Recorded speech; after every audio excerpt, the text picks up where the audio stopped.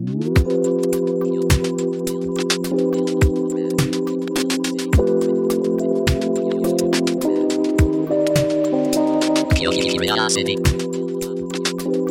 Kill the rat.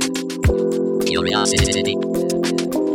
Kill the rat. Hello, everyone, and welcome to episode number 15 of Curiosity Killed the Rat. My name is Matt. I'm not a scientist, but I am a science enthusiast. And as always, I'm joined by my lovely co-host, Kate. Hello. I'm Kate. I am a scientist, I guess, of sorts. I'm a neuroscientist, but I'm not going to be talking about neuroscience today. As you would be, well aware by the episode title. Today we're going to be talking about carnivorous plants. Ooh, chomper.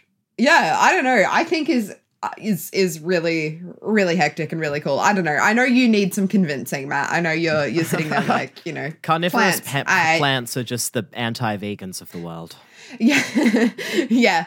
But no, they're so cool because okay, so if you think about it, right? The food chain, the good old food chain. So as you know, plants are normally at the bottom of the food chain, right? Yeah. They're what we call producers. They take that good old sun energy, good old sunlight, and they turn it into glucose. I'm familiar with this. That's the one. You are familiar with photosynthesis. Yeah. Good, nifty. So yeah, right? Plants do that nifty photosynthesis thing where they take the sunlight, turn it into glucose. Animals then eat the plants, get the glucose, and then you've got your carnivores at the top of the food chain, which eat other animals like Mufasa, in order to get the glucose that they got from the plants. Yeah, like Mufasa. Mufasa's really at the top of the food chain. I don't think he won out in the end. No, but he's the king. He's the king of the jungle. Or when they're talking about the circle of life and everything like that, he's explaining the whole food chain to Simba, and the antelope eat the grass, and then we eat the antelope, and then we die. We return to the grass, and the cycle begins again. We went for different parts of the song. Circle of life. I apologize for all of our listeners that I just did that. But yeah, exactly. So the fact that there are some plants, in fact, not just some, many, many plants, 600 or more different species. That's right. More than 600 different species of carnivorous plants That's at least exist. 599 more species than there are humans currently. I know, right? Crazy. Yeah. And so, there are that many. And it's not just like they've all just evolved from a common ancestor and spread out into these slightly different variations. No. They've evolved carnivory in plants. So where carnivory. plants I haven't heard that word before to describe It's something of a carnivorous it's where they nature. Eat, yeah. Where something eats animal flesh or insect flesh, but gets their nutrients from animals is where something is a carnivore. Is the herbivore equivalent herbivory? I would assume so. I like that. Are we creatures of omnivory? Omnivory? I'm going to go ahead and say yes, but once again, maybe fact check that one before we'll get a linguist on start one day. Using it in day-to-day conversation. But no, carnivory has evolved 9 separate times. It's an example of what's called convergent evolution, where a bunch of different species essentially evolve the same trait completely separately of each other because it's just, it's a nifty trait to have. And so some plants, more than 600 species of these plants, have, climbed their way essentially to the top of the food chain. But it's not quite like that because, like I said, the way we normally think of a food chain and carnivores and stuff and how we, is the energy, the glucose of which is what gives, people, animals, plants, the oomph to do their thing, right? It's just calories. It's energy. Exactly. But that's not what carnivorous plants use their animal food for. What carnivorous plants use their, insects, or in some cases, I'll go through a few examples later, but in some cases, small frogs, rats. Oh. Oh, no. Small animals. Yeah. Yeah. Not just insects. You gotta get that protein somehow, I guess. Yeah, well, okay, so Darwin was Charles Darwin. Yeah. May have heard of him. As good opposed old to mate.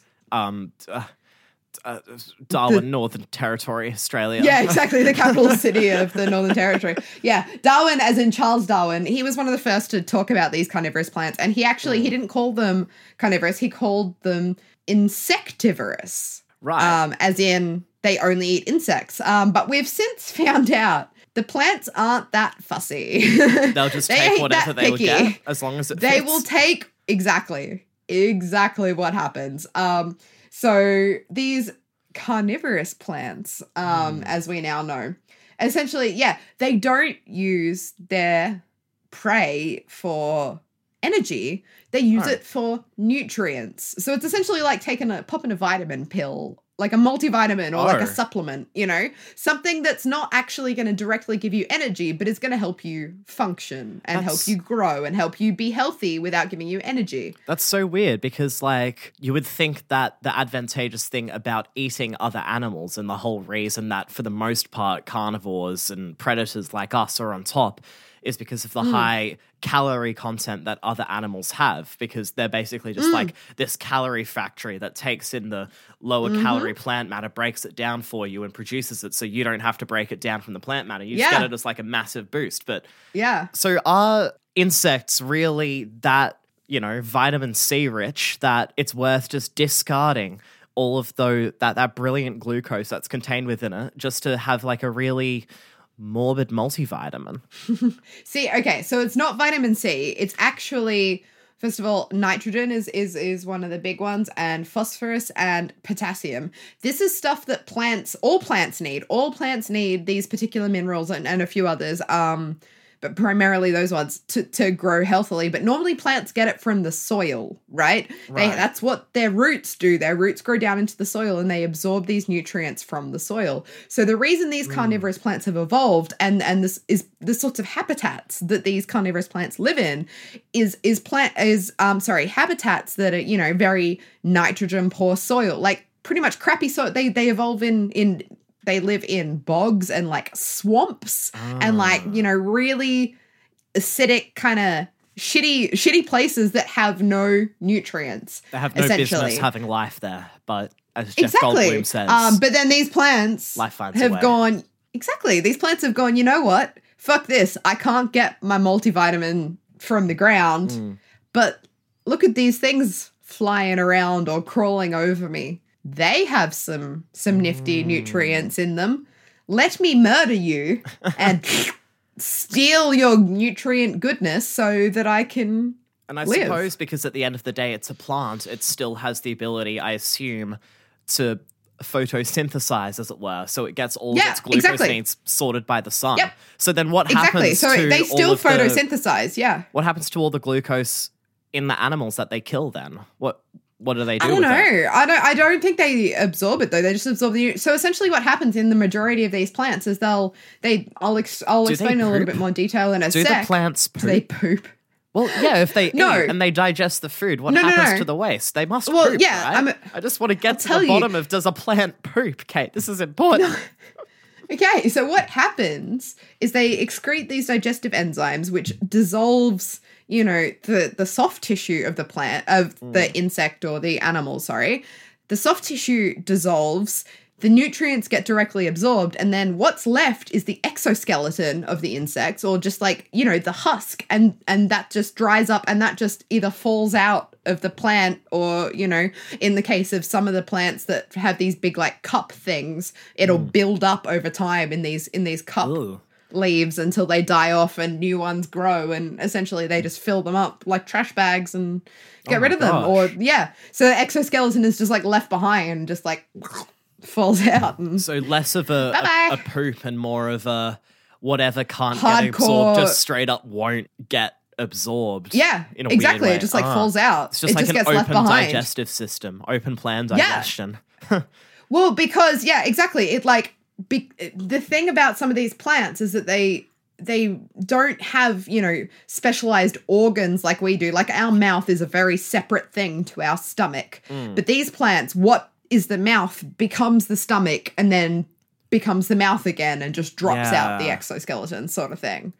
And so, okay, I'm going to go into some specific examples because I keep very vaguely talking about these mechanisms. But like I said, there's such a huge variety and wide range in these types of plants that I thought it'd be easier to sort of like categorize them and go through a few examples. I mean, I'll start you off with the one that the coolest ones. The main one that I know and I think most people would know is the Venus flytrap, right? Yeah, the good old Venus flytrap. So the Venus flytrap falls under the category of what is known as a snap trap. Because, you know, I mean, we've all seen, right? A Venus flytrap, it snaps shut. And so we all know what a Venus flytrap looks like, right? Yeah, it's like that, got that almost like mouth kind of structure. And it's like a living mousetrap in a way. It's like a living mousetrap, except importantly, there's a few very kind of like specific features. So if you think of a Venus flytrap, okay, so we know it's kind of like, you know, you might want to think of it like a mousetrap or like a book sort of like closing at the hinge. Yeah. But that's not really what happens. So it's actually, there's two, you know, there's the top of the mouth and the bottom of the mouth, two different lobes. And what happens is those lobes change shape. So initially they are convex. So if you think of it as like your hands, right? Yeah. You put the heels of your palms together and that's your Venus flytrap. Fold your fingers outwards like you're flexing your hands out and you've got a convex shape with the palm of your hand. Right. Like that's the Venus flytrap. Little V thing, you know, like. Yeah, but you've got like a convex shape. As much as my fingers will allow me to do. Or all those people who are double jointed and stuff, they'll be, you know. Yeah. Yuck. But then what happens when it closes is it changes shape, like it pops through and becomes concave, and that's what closes it, and then the fingers interlock. Because it does have fingers, well, not fingers. It has, you know, they're like jail bars. They're called cilia. They're the little like finger protrusions that, you know, I always saw them as teeth. Yeah, well, teeth. But when it closes, they interlock and they act as jail bars. Right. And this is important because what happens is it closes in two stages. The first stage, it kind of closes, but it leaves a little bit of a gap between those teeth or between those fingers. And that is so that if there's like a really tiny little bug that's essentially not going to provide much payoff if the plant goes through the whole process of digesting it, which is a lot of work. Like it takes 10 days for these things to digest a bug once it's caught. Like it's a hell of an effort. So if the bug's really small and it's not going to pay off, then it can crawl out the little gaps. If the bug's really big, it's going to freak out, move around a lot, and that's going to make it do the second stage, which is to go all the way shut, so create a little bit of like fluid and seal shut. And that's like where it becomes a stomach instead of a mouth. So like I was talking about the different organs. Yeah. So it goes from being this mouth with these teeth to this sealed compartment that's a stomach. And then it starts to secrete these digestive enzymes, just like our stomachs do. And it just digests, it dissolves the insect, apart from the exoskeleton that's left behind, absorbs all of the nutrients from it, and then it opens back up, drops up the exoskeleton, resets, and can go again. But like, the way that happens is really complicated because if you think about it, like there's no muscles in plants, yeah, I was right? just thinking that, like, how does the plant actually move without any sort of muscle system? I mean, I've heard of plants moving in general, like, you know, sunflowers will follow the sun, and of course Venus flytraps, as we're talking about, but I have no concept of how that would actually work other than forest sprite magic. Well, it's not quite forest sprite magic, but it is really cool because what happens is essentially, this is where the neuroscientist in me gets really excited. So I'm just going to, once again, for about the 20th time on this show, I'm going to take a little sidebar and talk about neurons. Neurons? Yeah, brain cells, you know, the things in our heads. Yeah, okay, so neurons. The way that a neuron sends a message from the top of the neuron to the bottom of the neuron. So the neuron, it'll receive a chemical message at the top, and then it'll do this thing, send it down the length of the neuron, and then spit out a chemical message at the bottom. But in between, it's an electric pulse, essentially, that shoots down the length of the neuron, and this is called an action potential. And what happens is there's ion channels that open, and ions, so, you know, little charged molecules, some flood into the neuron, some flood out, and a change in the electric current essentially then propagates down the neuron, and that is how they communicate messages, through our brain and our nervous system. And essentially what makes our muscles move, we've got motor neurons that then hit our muscles with this electrical pulse, and that's what makes our muscles contract or whatever. Yeah, of course. But yeah. So same thing in a Venus flytrap. They have neurons? So what happens... They have cells that can generate action potentials, which is this electrical chemical current due to ion channels. So going back to our, talking about our Venus flytrap as though it's our hands, the palms of our hands, right? So in a Venus flytrap, when it's open, there are these things called trigger hairs, and there's 3 of them on each lobe. So on each, essentially what would be the palm of your hand, picture like a triangle of 1, 2, 3 trigger hairs in a triangle formation. The base of the triangle at the bottom and then the top where the knuckles are? Yeah, with the apex up near your knuckly boys. So you've got 3 trigger hairs on each side. What happens is those trigger hairs are joined to ion channels, and when one is moved, it opens an ion channel. Ions flood into the leaf and change the electrical current. But what's really cool about Venus flytraps is it's a particularly complicated system, because they don't just want something like, a raindrop or a falling leaf or a bit of debris, dust, I don't know, whatever. If it's not an insect that's going to pay off nutritionally, Venus flytraps don't want nothing to do with it, right? They don't want to dissolve that shit. More sophisticated than just a what's the word? Not mousetrap. Biological tripwire. It doesn't just spring off movement. It can detect what is what. So, and the way it does that is with these trigger hairs. So you set off one, it changes the electrical current inside the leaf slightly, but not enough to generate an action potential. What needs to happen is that 2 of these trigger hairs, or the same one twice, need to be triggered within a 30-second window.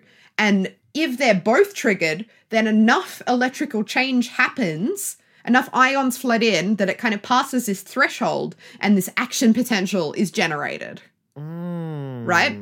So it kind of sets off a stopwatch with the first one by shoving a little bit of electrical pulse in there, but that can decay and that'll fade over time. And if another one's not triggered within 30 seconds, it's like, okay, false alarm, no need for action. But if 2 happen, it's like, okay, that's not a coincidence anymore, pushes it over this threshold, and this electrical pulse shoots through the leaves of the flytrap. And we can measure this, just like we can measure it in neurons and in muscle cells. People can measure action potentials and record action potentials in Venus flytraps. So we know that this is a real thing. It's not a foolproof system. It can be tricked, I assume. You could probably put a stick in there and trigger more than one hair people at once. Can set it off. But It's but it's more to gives you a much avoid higher accidents chance in of nature. gives you a much higher chance of what you're snapping on is a bug rather than just a random falling debris object. Because if it's just one thing that falls into your fly trap and triggers one thing, well, if it is an inanimate object, then it's not going to move to another trigger hair to trigger that as well. So eventually, I assume it'll just fall out with gravity and time and shit like that. But if it lands, triggers one hair, and then it's like, hey, this place is all right. Let's explore a little bit more. Walks around a little bit. Bam, 2 or 3 more hairs. Boom. Bam. And that's the same thing that makes it go, like I mentioned before, there's 2 stages of closing, where it closes mostly, but bugs can crawl out. But then if it's a bigger creature that's stuck in there and it's going to, start panicking and moving around lots, that's going to hit a bunch of trigger hairs, and that's what makes it close completely and seal off. And then make it go full stomach mode. And start secreting these digestive enzymes. But, okay. So it triggers an electrical pulse, but how does, once again, that's our motor neurons, but there's still no muscles in this plant. So how does it change shape, right? How does it move? What the fuck is going on? Do you want to know? I have the answers. I say. Yeah, I would like to know, because the best guess that I can think of is either it does just straight up have muscles, but they're made completely different from ours. They're made out of cellulose and stuff rather than whatever the fuck muscles are made out of. I can't remember, proteins and shit. Myofibers and stuff, yeah. Or there's I guess, I don't know, I guess technically speaking it would be the same as muscles. Weird, I don't know, hydraulic systems almost, where you're using like water channels and stuff in the plant and things like that, because that's something it has access to. It flows water up a stem. That's moving parts. It's got bits like that. Combine that with electricity. That's something, right? There's something there, right? That is something. No, you're onto something with the water idea. So, not quite with the muscles, because muscle fibers work in a very specific way, but water is in fact what makes this thing change shape. It's literally just a very, very simple thing of cells swelling and cells shrinking. Oh. So let me break this down for you. We're going back to our hand example with the Venus flytrap. Just take one of the lobes. So just take one of your hands. Yeah. Now, there's 2 lobes within that one, cover of the Venus flytrap book. You've got your inner lobe, which is the palm of your hand, and then you've got your outer lobe, which is what's that part of your hand called? The top of your hand? The knuckles? The antepalm? The back of your hand. It's the back of your hand. Why was that such a hard term to arrive at? From that Doctor Who episode with the gas mask kids, The Lost Child, Are You My Mummy?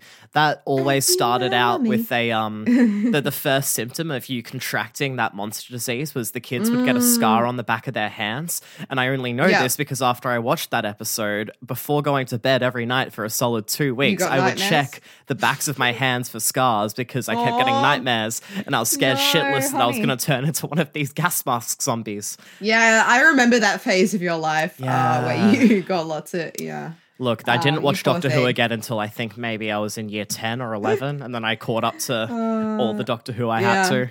So the back of the hand. So we've got the palm of the hand and the back of the hand. So, like I said, when the fly trap is open, the hand is in this like convex shape, which means the palm of the hand is pushing out and the back of the hand is kind of like curling in. And that's because the cells in the lobe on the palm of the hand, which is called the inner lobe, have lots more water in them. So they're expanded and that's what's bending it. And then the ones on the back of the hand specifically here, or the hand is an allegory for the Venus flytrap lobes? Well, yeah, sorry. The hand is an allegory for the Venus flytrap. So the Venus flytrap lobe, the inside of the Venus flytrap, those cells are really swollen.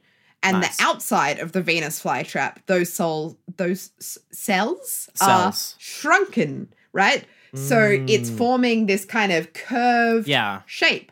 Now, what happens when these cells are hit with this like jolt of electricity? It's a really cool series of things happens. So when the electrical charge hits the cells, what they start doing is pumping a bunch of hydrogen ions into the cell wall of these cells. So hydrogen ions essentially are just protons, right? Yeah. And so what that does is it makes the cell wall hella acidic, right? Because a whole bunch of protons in there lowers the pH. You've got a really acidic in our environment. Previous hydrogen episode featuring Declan. Go back and re-listen Curiosity Killed the Rat. Shout out. Anyway, so the walls of the cells get acidic because they become ionized by this hydrogen, the aka protons. And a really acidic environment in the cell wall. So there's a particular protein in these cell walls that once it's hit by a bunch of acid, essentially this protein relaxes. It gets really flexible. So the cell walls of these cells are no longer like these rigid set things. They become hella flexy.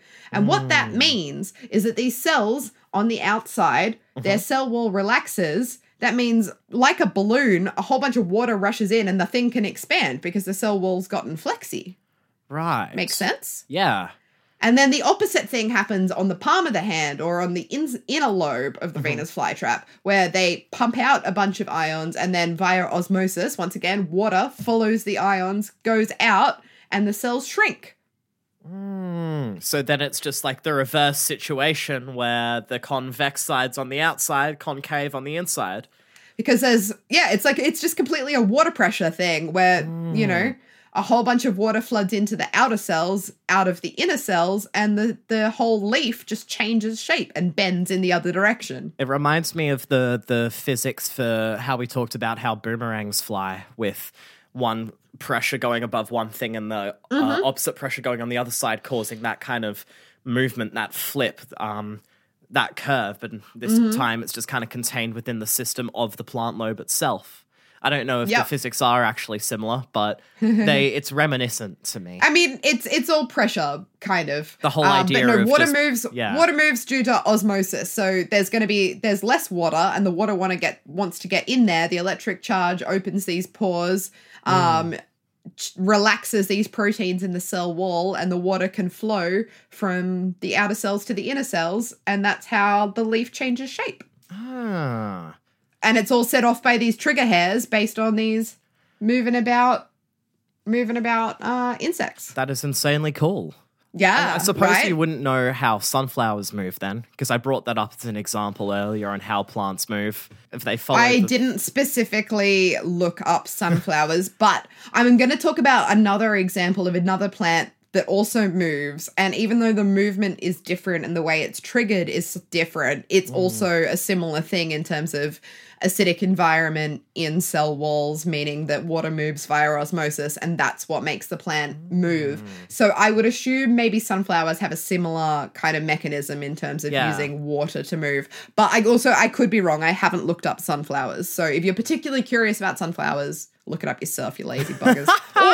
or email us in. Curiosity killed the no, that's not our email address. Why do we get it wrong every single time? What is I know, this? Right?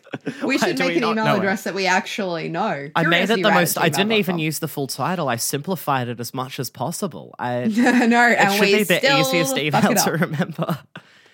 Yeah. But what about other carnivorous plants other than the famous flytrap? Because the only other one that I'm aware of personally, because I remember seeing it in a David Attenborough documentary years ago, is the one that's like a cup. It's just like this bowl cup thing, and like the outside of it's meant to be real slippery, and then when the bug lands on it, it slips in and falls and just basically into a pit of stomach acid and just drowns and dissolves and fucking dies. Exactly. So those are there's lots of different types of those, but they're a class of carnivorous plant called pitfall traps, and those particular plants are called pitch. Yeah, well, that's the type of trap involved. But the plant itself is called, or the type of plant, it's called a pitcher plant. Pitcher as in pitcher, like a jug, a pitcher of beer, or a pitcher of No, that's funny. Water, beer, whatever. Anyway. But, like a jug, like a liquid holding thing, or you're a basin, or like you said, a cup, whatever. Yeah. That works. This is one of the ones I sent you a photo of, which you can probably figure out which one of the photos is this one. I'll pull that up. Yep. Old mate. Yeah, it's interesting that you watched a documentary on it, because I did find a clip on YouTube that I watched, which was David Attenborough, and he was in Borneo with like the biggest ones of these. Oh, hey. You can find in Borneo, which they can hold up to 3.5 liters of liquid. So picture a 3-liter jug of milk, right? Yeah. Bottle of milk, and add some, and that's huge. And these are the sorts of ones where they've found the carcasses of like rats and frogs and, oh my God, small, definitely not insects, because they can be huge, but they can also be a lot smaller than that, holding sometimes only like 200 mils of liquid.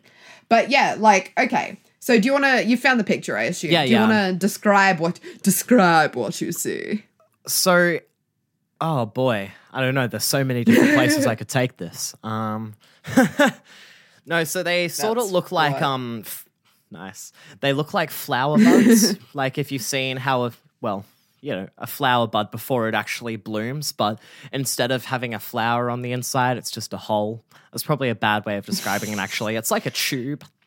It's like a tube with a rounded bottom, but at the same time, it's got sort of she got curves, like low key, those pictures kind of thick. I'm saying, they got some booty to them. They got hips for days. And they've got lids as well, which is interesting. It reminds me of what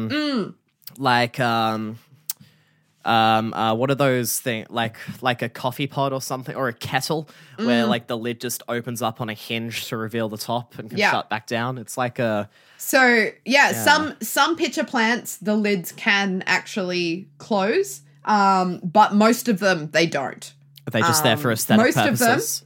yeah, most of these plants don't, unlike the Venus flytrap and some of the other ones that I'll talk about, these plants don't actually have to move to catch their prey. They just chill there as like a cup, a very tall glass of death. Forbidden. And the food just fucking falls in. Huh. So like you said, like it's like a cup, right? It's facing up. So it's full of both, there's some rainwater in there mixed in with a bunch of like digestive enzymes and some bacteria. Okay. So what happens with these pitcher plants is there's a little bit of nectar, something sweet, something nice. Some of them actually have what's called conine, which is actually a poison mixed in with it, and then it acts as like a narcotic for these insects, and they come up and they're like, oh, this is good, and then they get poisoned and fall in. Shit, That's it hardcore. just gets them hooked on drugs. Literally, and then like poisons them until they're kind of a bit intoxicated and they tumble into the pit of death and drown. Oh my god, that sounds like an urban legend or a fairy tale or something. These are real. Drinking. Yeah. These are real. Do not drink from the poison well, child, lest you become not yourself and fall in, never to return. Well, that's the thing. It's not actually the liquid within the cup that they're drinking. It's like at the top, at that lip bit, in the kind of junction between the lid and the lip. That's where the nectar is. And so they go there and they're licking the kind of lip of the cup. Or the rim of the cup. You know, it's like a margarita with some fancy sugar-rimmed Got some glass. lime and salt on there. Exactly. And the bugs lick that. But it's also covered in this like really kind of waxy stuff that's hella slippery. Yeah. So the bugs go on and they're like, ooh, this tastes good. Or sometimes, ooh, this is drugs. And then they slip in and then they fall in. And then once they're in, the whole inside is also covered with this waxy coating. And also there's these like hairs that like protrude down like kind of spikes. Like, you know, you got some barbed wire spikes literally keeping them imprisoned. So it's so like they a serrated can't climb thing. up. One way. They cannot one-way climb up. ticket. Oh, shit. Yeah. Right. And so then they drown. As you do.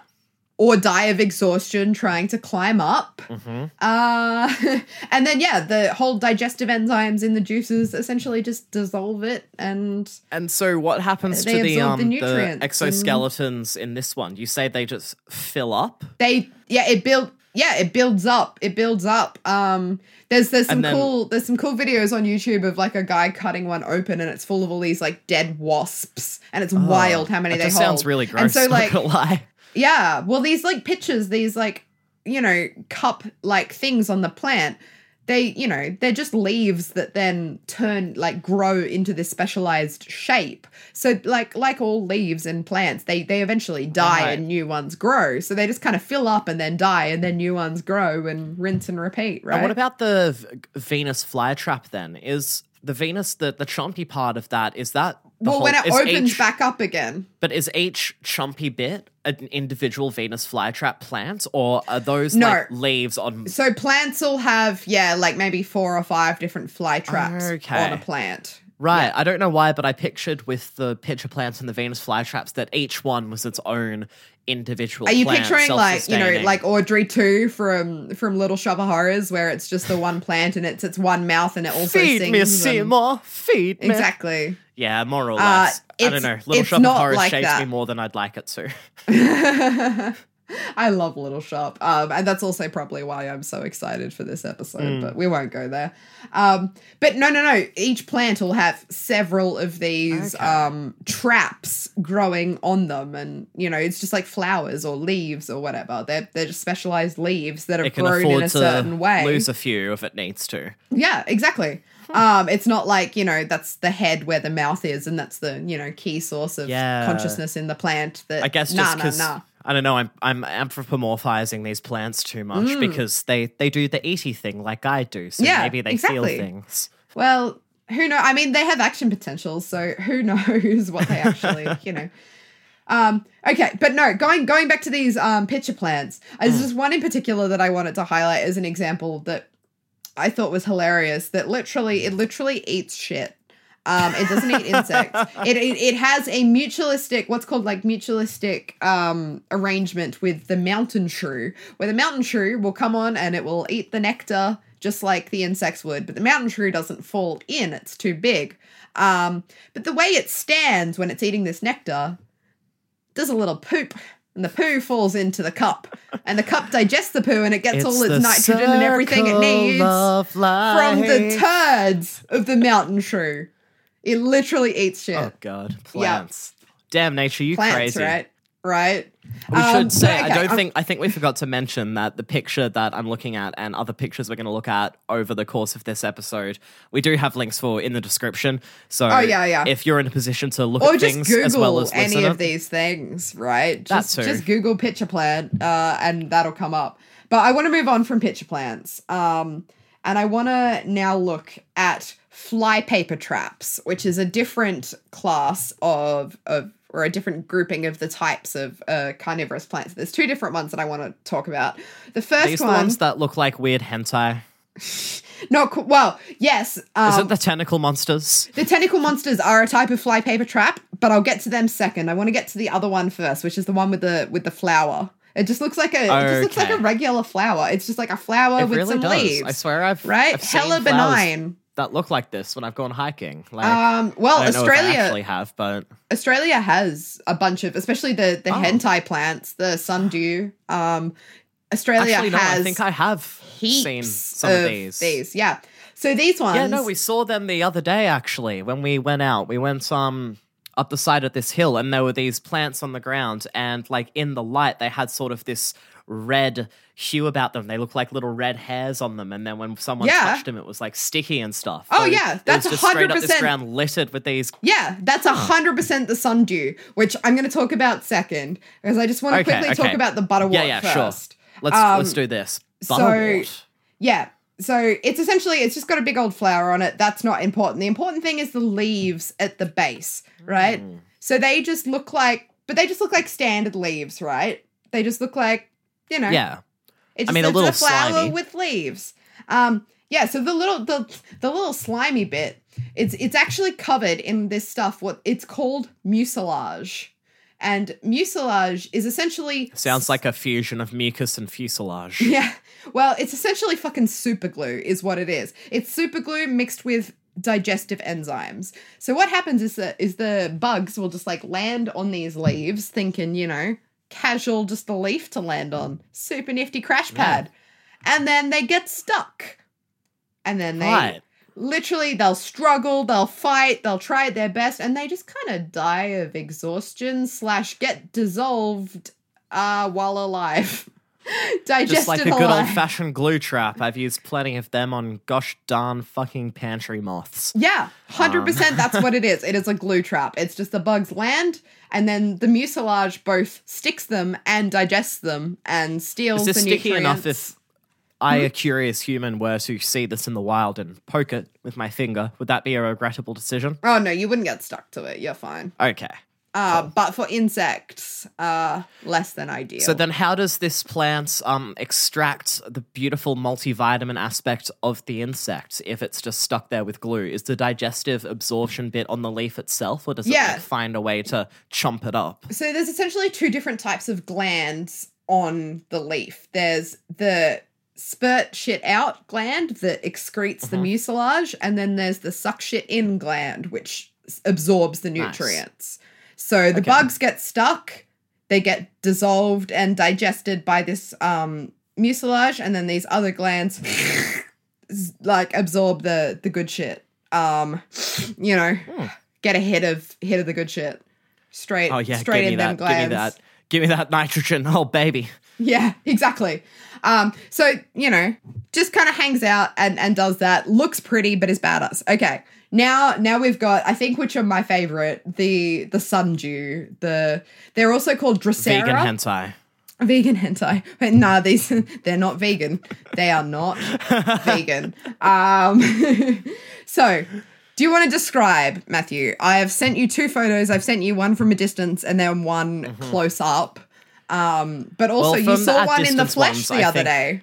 So tell me, what is it? So Drosera is the official genus name, but we call them a sundew because, they look like they've got little dewdrops on them that sparkle in the sunlight. Do. But I'll let you describe them in more detail. So the from a distance one is, as I said, looks kind of like a tentacle monster to me, but it's a plant. Kind of looks like a little patch of grass, but on the ends of all the blades of grass, it's got these like red hair looking things. But it's not just on the ends, it's kind of like lining the whole blade.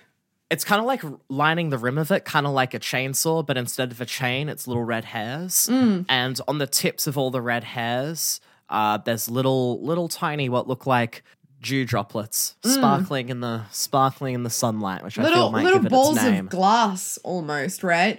It's kind of like beads. Yeah, or they kind of, you know, what I was thinking is it looks like.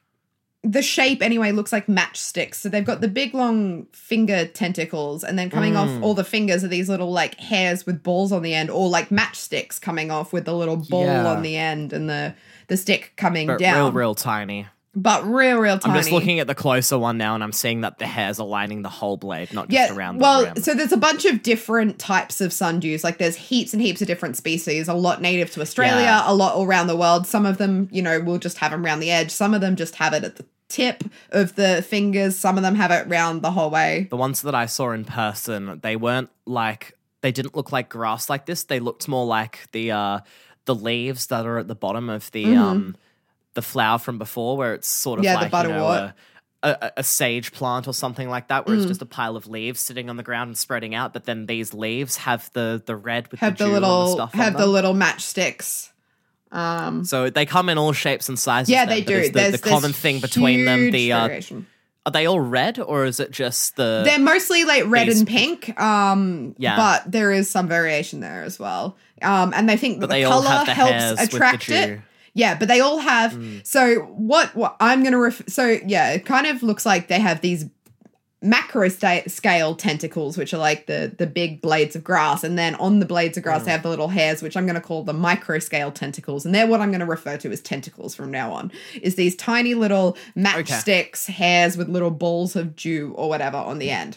Okay. So those little balls of dew are it's not in fact dew, it's mucilage. It's the same super glue digestive shit that I talked about on the other plant, but they kind of get secreted at the end of these little tentacle hairs and form little balls. And they look real pretty, and they smell real nice, and they're pretty attractive to bugs and stuff. So what happens is the bugs land on them, and similar to before, they get stuck. But these plants, like, they take it up a level from the butterwort, because these ones move. And what happens is when the thing lands on the little tentacles, the whole plant will curl around to maximize. So essentially it's trying to maximize the amount of mucilage surface area that touches the insect or like the prey, right? Because then the maximum amount of digestion can happen in one go. It doesn't have to work as hard. So it moves, the whole thing moves and curls around, and essentially it like asphyxiates or drowns the prey in this mucilage. Fuck. Yeah. And it's like slow and painful and just not a good time to be an insect. Yeah, okay, good to know. And I thought spiders were scary. Yeah, and like, so this movement happens once again in a very similar way to how I described with the Venus flytrap, except it's not a concave convex thing. It's, you know, it's more like a stem or a blade of grass, but it's some cells get water, you know, flows into them because of this acid growth, because of this like acidic change in the cell wall, and some cells lose water because of this, and the plant then moves and curls around the bug. And once again, this is triggered by essentially an action potential, an electric charge that gets triggered. I assume by the hairs, right? Yeah. If a bug lands on one of the tentacles or hairs, it triggers that, which, if I had to guess, would then trigger some of the ones around it in proximity to that, causing like a chain reaction thing. So it just localizes on the point where the initial point of contact was, maximizing efficiency. And unlike the Venus flytrap, this one doesn't kind of have that fail safe if you have to hit 2 within 30 seconds to cross threshold. Like, essentially, I saw a quote that said, like, the leg of a small gnat touching a single tentacle is enough to trigger the movement response. So a tiny little thing on just one of those little hairs, on one of those little dewdrops, is enough to trigger the response. And then, it's a, you know, cascading effect where it triggers more and more and the whole thing curls round. And suffocates its prey and digests it. And then when there's only exoskeleton left, it unfolds, drops it, and moves on. I wonder how it stays clean. Like, surely just like it would get all of the dirt on it. Yeah, I don't know. I guess rain washes it off. Yeah. And then and I don't know how discriminative mucilage is. Like, I don't know whether dirt sticks to it or just insects. I'm not entirely sure, but yeah, crazy, right? And Darwin was obsessed with these, right? I found this hilarious quote that he wrote in a letter that he wrote in 1860, where he wrote, so remember there's sundews or called Drosera, and he wrote, at the present moment, I care more about Drosera than the origin of all the species in the world. This is Darwin, author of On Origin of the Species, you know. Yeah. Father of modern biology and evolution and all that. And he was just like, Origin of the Species is kind of interesting shit, but these plants, they're cooler. And like, I don't blame him. They're fucking cool.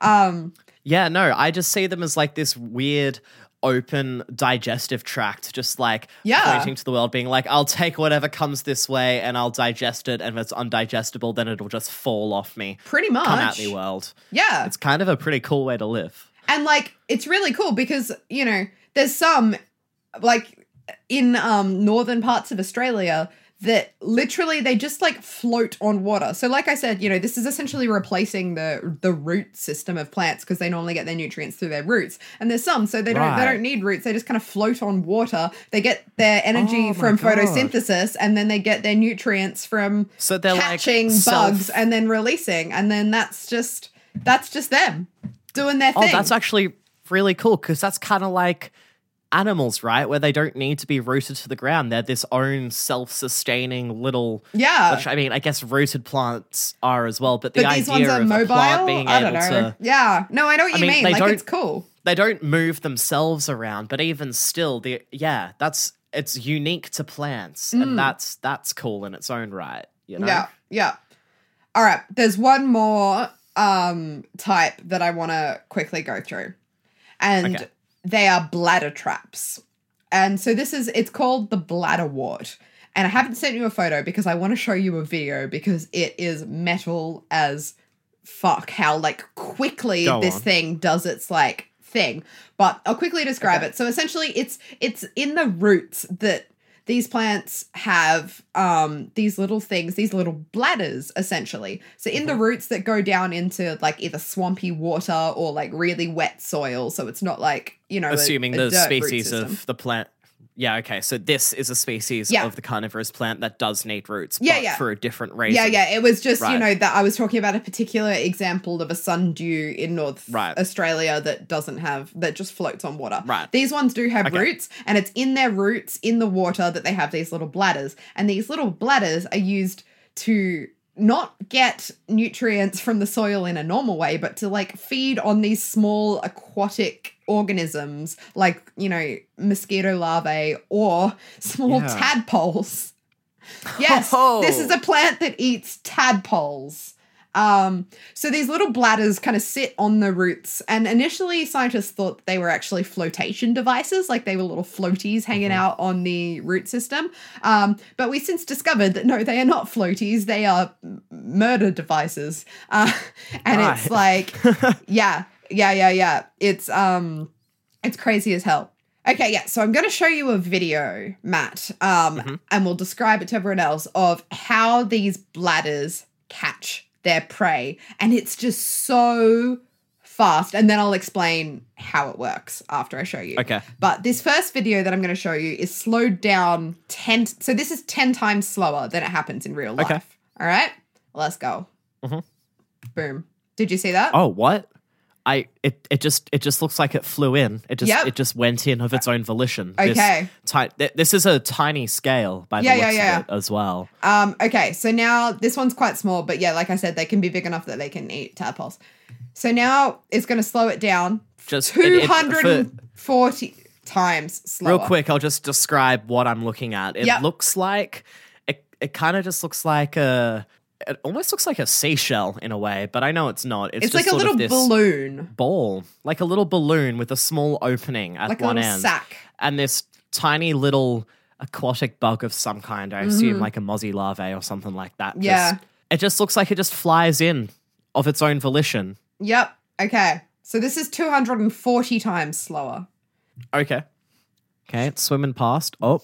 Vroom. That was not of its own volition. It looks like did it create like a vacuum in there or something? Because that was immense suction. It just pulled that thing in. That was a hella vacuum. So the way that it works, these little bladders normally, what happens is there's these really cool cells that essentially spend their time pumping water out of the balloon, creating this huge pressure gradient. So you said that there was a little opening at the end, but there is an opening, but it's sealed shut. So it's like a door, but it's sealed shut, right? So what happens is that these cells pump water out of the bladder, creating this huge pressure gradient where there's like nothing inside and heaps of crushing water pressure outside.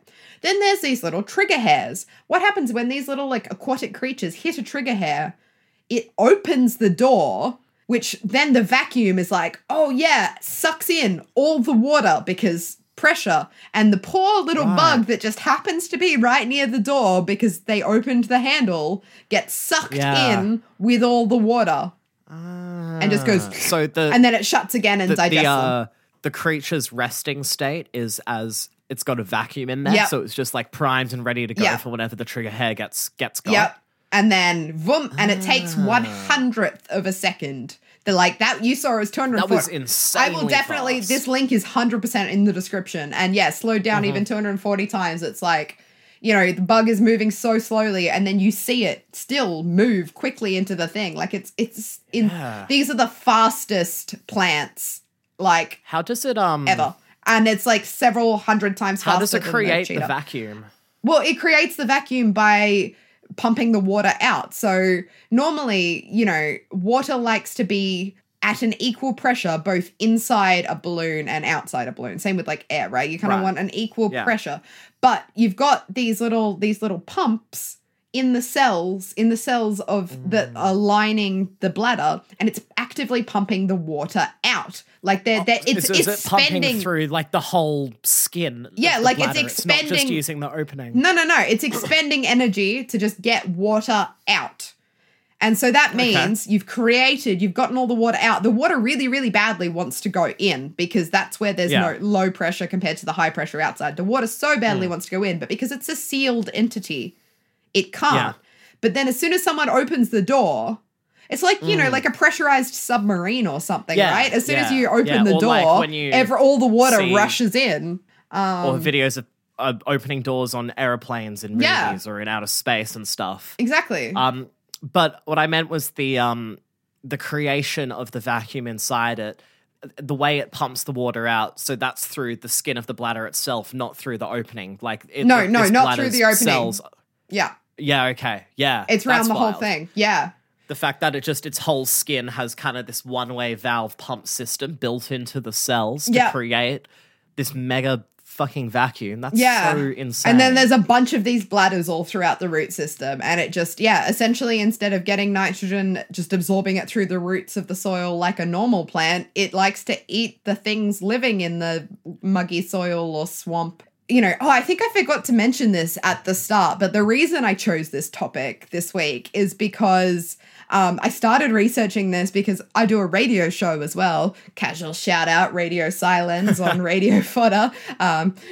If you want to check us out, just look up Radio Silence. But no, so I was researching this topic for a radio segment that I did, and I was just like, yo, these are so cool, and there is just so much here that like this isn't enough. I need to do a whole motherfucking podcast on this shit and just dive deep because like, my mind was blown. I just, I'd heard of Venus flytraps. I had no idea the extent of this. Like, it's just, there's a whole world of carnivorous plants out there that just give no fucks and eat. I think the creatures. thing that's just like, blown what? my mind the most is the idea of these plants being able to move without muscles and using just the nature of water and how it affects cells and like using electricity to affect the acidity of the water to weaken cell walls to create like different pressures and different sides to create. I know, movement. and like That's none of this is biomechanics. conscious. Like That's this awesome. is just, you know, plants That's have evolved to That's do just that. how it do. Because it was quite advantageous for these plants to be able to do that. And so that trait stuck around. And God, it's And I think I also love the aspect that they're not even eating them for food. It's just I know. It's literally just like a cheeky sup. Okay, enough time on carnivorous plants, I think. Yeah. Time to just like shuffle along to our listener question. So Indeed. Our listener question this week is from Ben, and it's, why do weighted blankets make you dream more? And this was an interesting question. Well, exactly. That was my first reaction. I was like, do they? Because I have a weighted blanket and I can't say I've noticed this. So I was like, okay, I'm going to dive into the science. And as it turns out, all the reports of like weighted blankets making people dream more, like there are plenty of reports out there, but it's all just anecdotal and it's all just like people saying that this is what they've experienced. There hasn't actually been a study looking at whether weighted blankets make you dream more, and if so, how. However, having said that, there is some logic to it. Like, if it is true that weighted blankets make you dream more, as a lot of people have claimed that they do, it actually kind of makes sense. So here's why. My best, if I may present my hypothesis before you may indeed give the real answer, I reckon it might be a sort of, not placebo, but misinterpretation of like what's happening to them. If there's someone who's got a weighted blanket, presumably it's because they're someone who maybe has trouble sleeping, so they're just not getting as much sleep. Or if it's an anxiety thing, they might be missing certain sleep cycles at night, including the REM one where the dreams happen. So now, just because of this improved sleep, they're actually dreaming more, which is a new thing for them. So they report that as, hey, this makes me dream more, but it just makes them sleep better, which in turn makes more dreams. Yeah. Okay. So you mentioned the whole idea of it being a placebo. And in fact, yes, the whole thing behind weighted blankets, which like, okay, I should probably explain for people who don't know what weighted blankets are. They're not wheat. Normally it's actually glass. They've got little glass beads sewn into them, but they're blankets that essentially weigh a shit ton. They can weigh between like 7 and 13 kilos, and they're, you know, marketed as being able to help you sleep better, alleviate anxiety. They're apparently good for autism, etc. And so, yeah, you mentioned it being a placebo, and in fact, you know, it quite possibly could be, and we can never really prove that any of the beneficial things that we've shown weighted blankets can do, we can never really prove that any of this is anything other than a placebo, because how do you make a placebo control for a weighted blanket? You can't give someone a blanket and tell them it's not weighted, or tell them it's weighted when it's not, right? People can tell. This is heavy. Yeah. Like, oh, right? shit, I'm strong. Damn, yeah. right. So, all of this, you know, it's a very, very hard thing to test, because I guess what you would have to do is make both subjects fall asleep without any blanket on them, and then during the night, once they're already asleep, you put the weighted blanket on one and a normal blanket on the other, and then report their dream state. So they, I guess, they yeah, don't know if you were looking, yeah. if you're looking specifically at dreams, but if you're looking at other aspects, like, do they help you fall asleep? Like, you know. Right, yeah, no, that wouldn't help with that. Yeah, so it's one of these ambiguous areas that, you know, take all of this with a grain of salt, because, but like also, you know, okay, so we don't know that it's not all just because of placebo. We can't really ever show that, but what we do know is that, you know, these weighted blankets, we are seeing people self-report, and also via, you know, measuring stuff while people sleep, we're seeing that these weighted blankets are improving certain aspects compared to when they don't have the weighted blanket. And one of these things, you mentioned REM sleep being the dreamy sleep. One of these things that weighted blankets, particularly studies that looked at weighted blankets and their beneficial effects for people with insomnia, they found that people sleeping with weighted blankets, they tossed and turned less, and they had more REM sleep, which, you know, for people who don't know what REM sleep is, REM REM stands for rapid eye movement, and it's the fourth and final stage of sleep, which it's also called the paradoxical stage of sleep because essentially your motor cortex and your brain is going fucking wild, but your body is paralyzed more or less because your brainstem is like running interference and it's like essentially inhibiting, like suppressing all of your muscles, apart from your diaphragm that helps you breathe, and your eye muscles because the rapid eye movement thing still happens. So, and scientists essentially think that this whole like being paralyzed while you're in REM sleep, they think that's to stop you acting out your dreams for the most part, so like that you don't walking and stuff like that. Yeah, or if you dreamed that you're getting chased by something and you have to jump out a window to escape it, that you don't go jump out said window IRL. Right. But, dreams don't just happen in REM sleep. Like, you can dream in non-REM sleep, but they're more frequent and more vivid in REM sleep. Okay. So what the hypothesis is, or what I should say my hypothesis is based on the studies that I read about weighted blankets, my knowledge of REM sleep and dreams, and the anecdotal stories of weighted blankets increasing both the vividness and frequency of dreams, is that weighted blankets may in fact help facilitate this REM sleep. And we know that, it does also increase this REM sleep because like being weighted down, your muscles are maybe then more likely to succumb to this, I don't know, the brainstem being like, okay, muscles, paralyze yourselves, relax, don't move. And, you fall into this type of sleep where your body does not move, but your brain still does the dreamy thing. And so by creating a kind of physiological environment that helps like facilitate this REM sleep, your non-movie sleep, but your dreaming sleep, then weighted blankets therefore might help dreams be more frequent and more vivid because it's just making you REM more. That's the hypothesis. So that's but once again, we don't really know. It hasn't been tested and we can't really just see that this isn't just a placebo thing about people that don't normally sleep well or don't normally, there's a lot of ambiguity around it. Because the nature of what it is. You would exactly. Need to do. Yeah.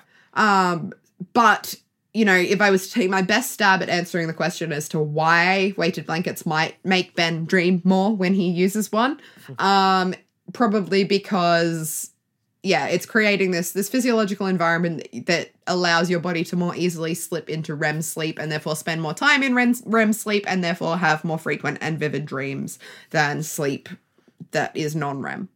And that is the best that I can do. So that's what I'm going to do. We hope that answers it satisfactorily. Your curiosity, Ben. And you too can get your questions answered, your curiosity sated, if you email us in. What's the email address? Don't fuck at our email address, curiosityrat@gmail.com. That's the one. That is curiosityrat@gmail.com. Yeah. You can also follow us on social media. We have a Facebook, we have an Instagram. Do we have a Twitter as well? We do indeed have a Twitter. What are the ats for those, Kate? So at Curiosity Rat on Twitter or Instagram, or just, search up Curiosity Killed the Rat on Facebook and you should find us. Give us a like, give us a follow, give us a cheeky review, give us a thumbs up, give us a 5-star rating, all of the above would be nice. Tell your family about us, give us to your employers so they can pass it out to their employees and then they can in turn give it to their friends and family who can then give it to their bosses. And so we can continue to the cycle until eventually everyone in the world is listening to this show. And everyone is well knowledged.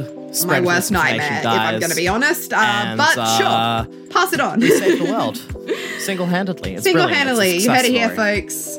Curiosity Killed the Rat is going to save the world. The future of the world is in your hands. And with that, guys, thanks for listening. We'll see you next time. Bye. Curiosity. Kill the rat. Curiosity. Kill the rat.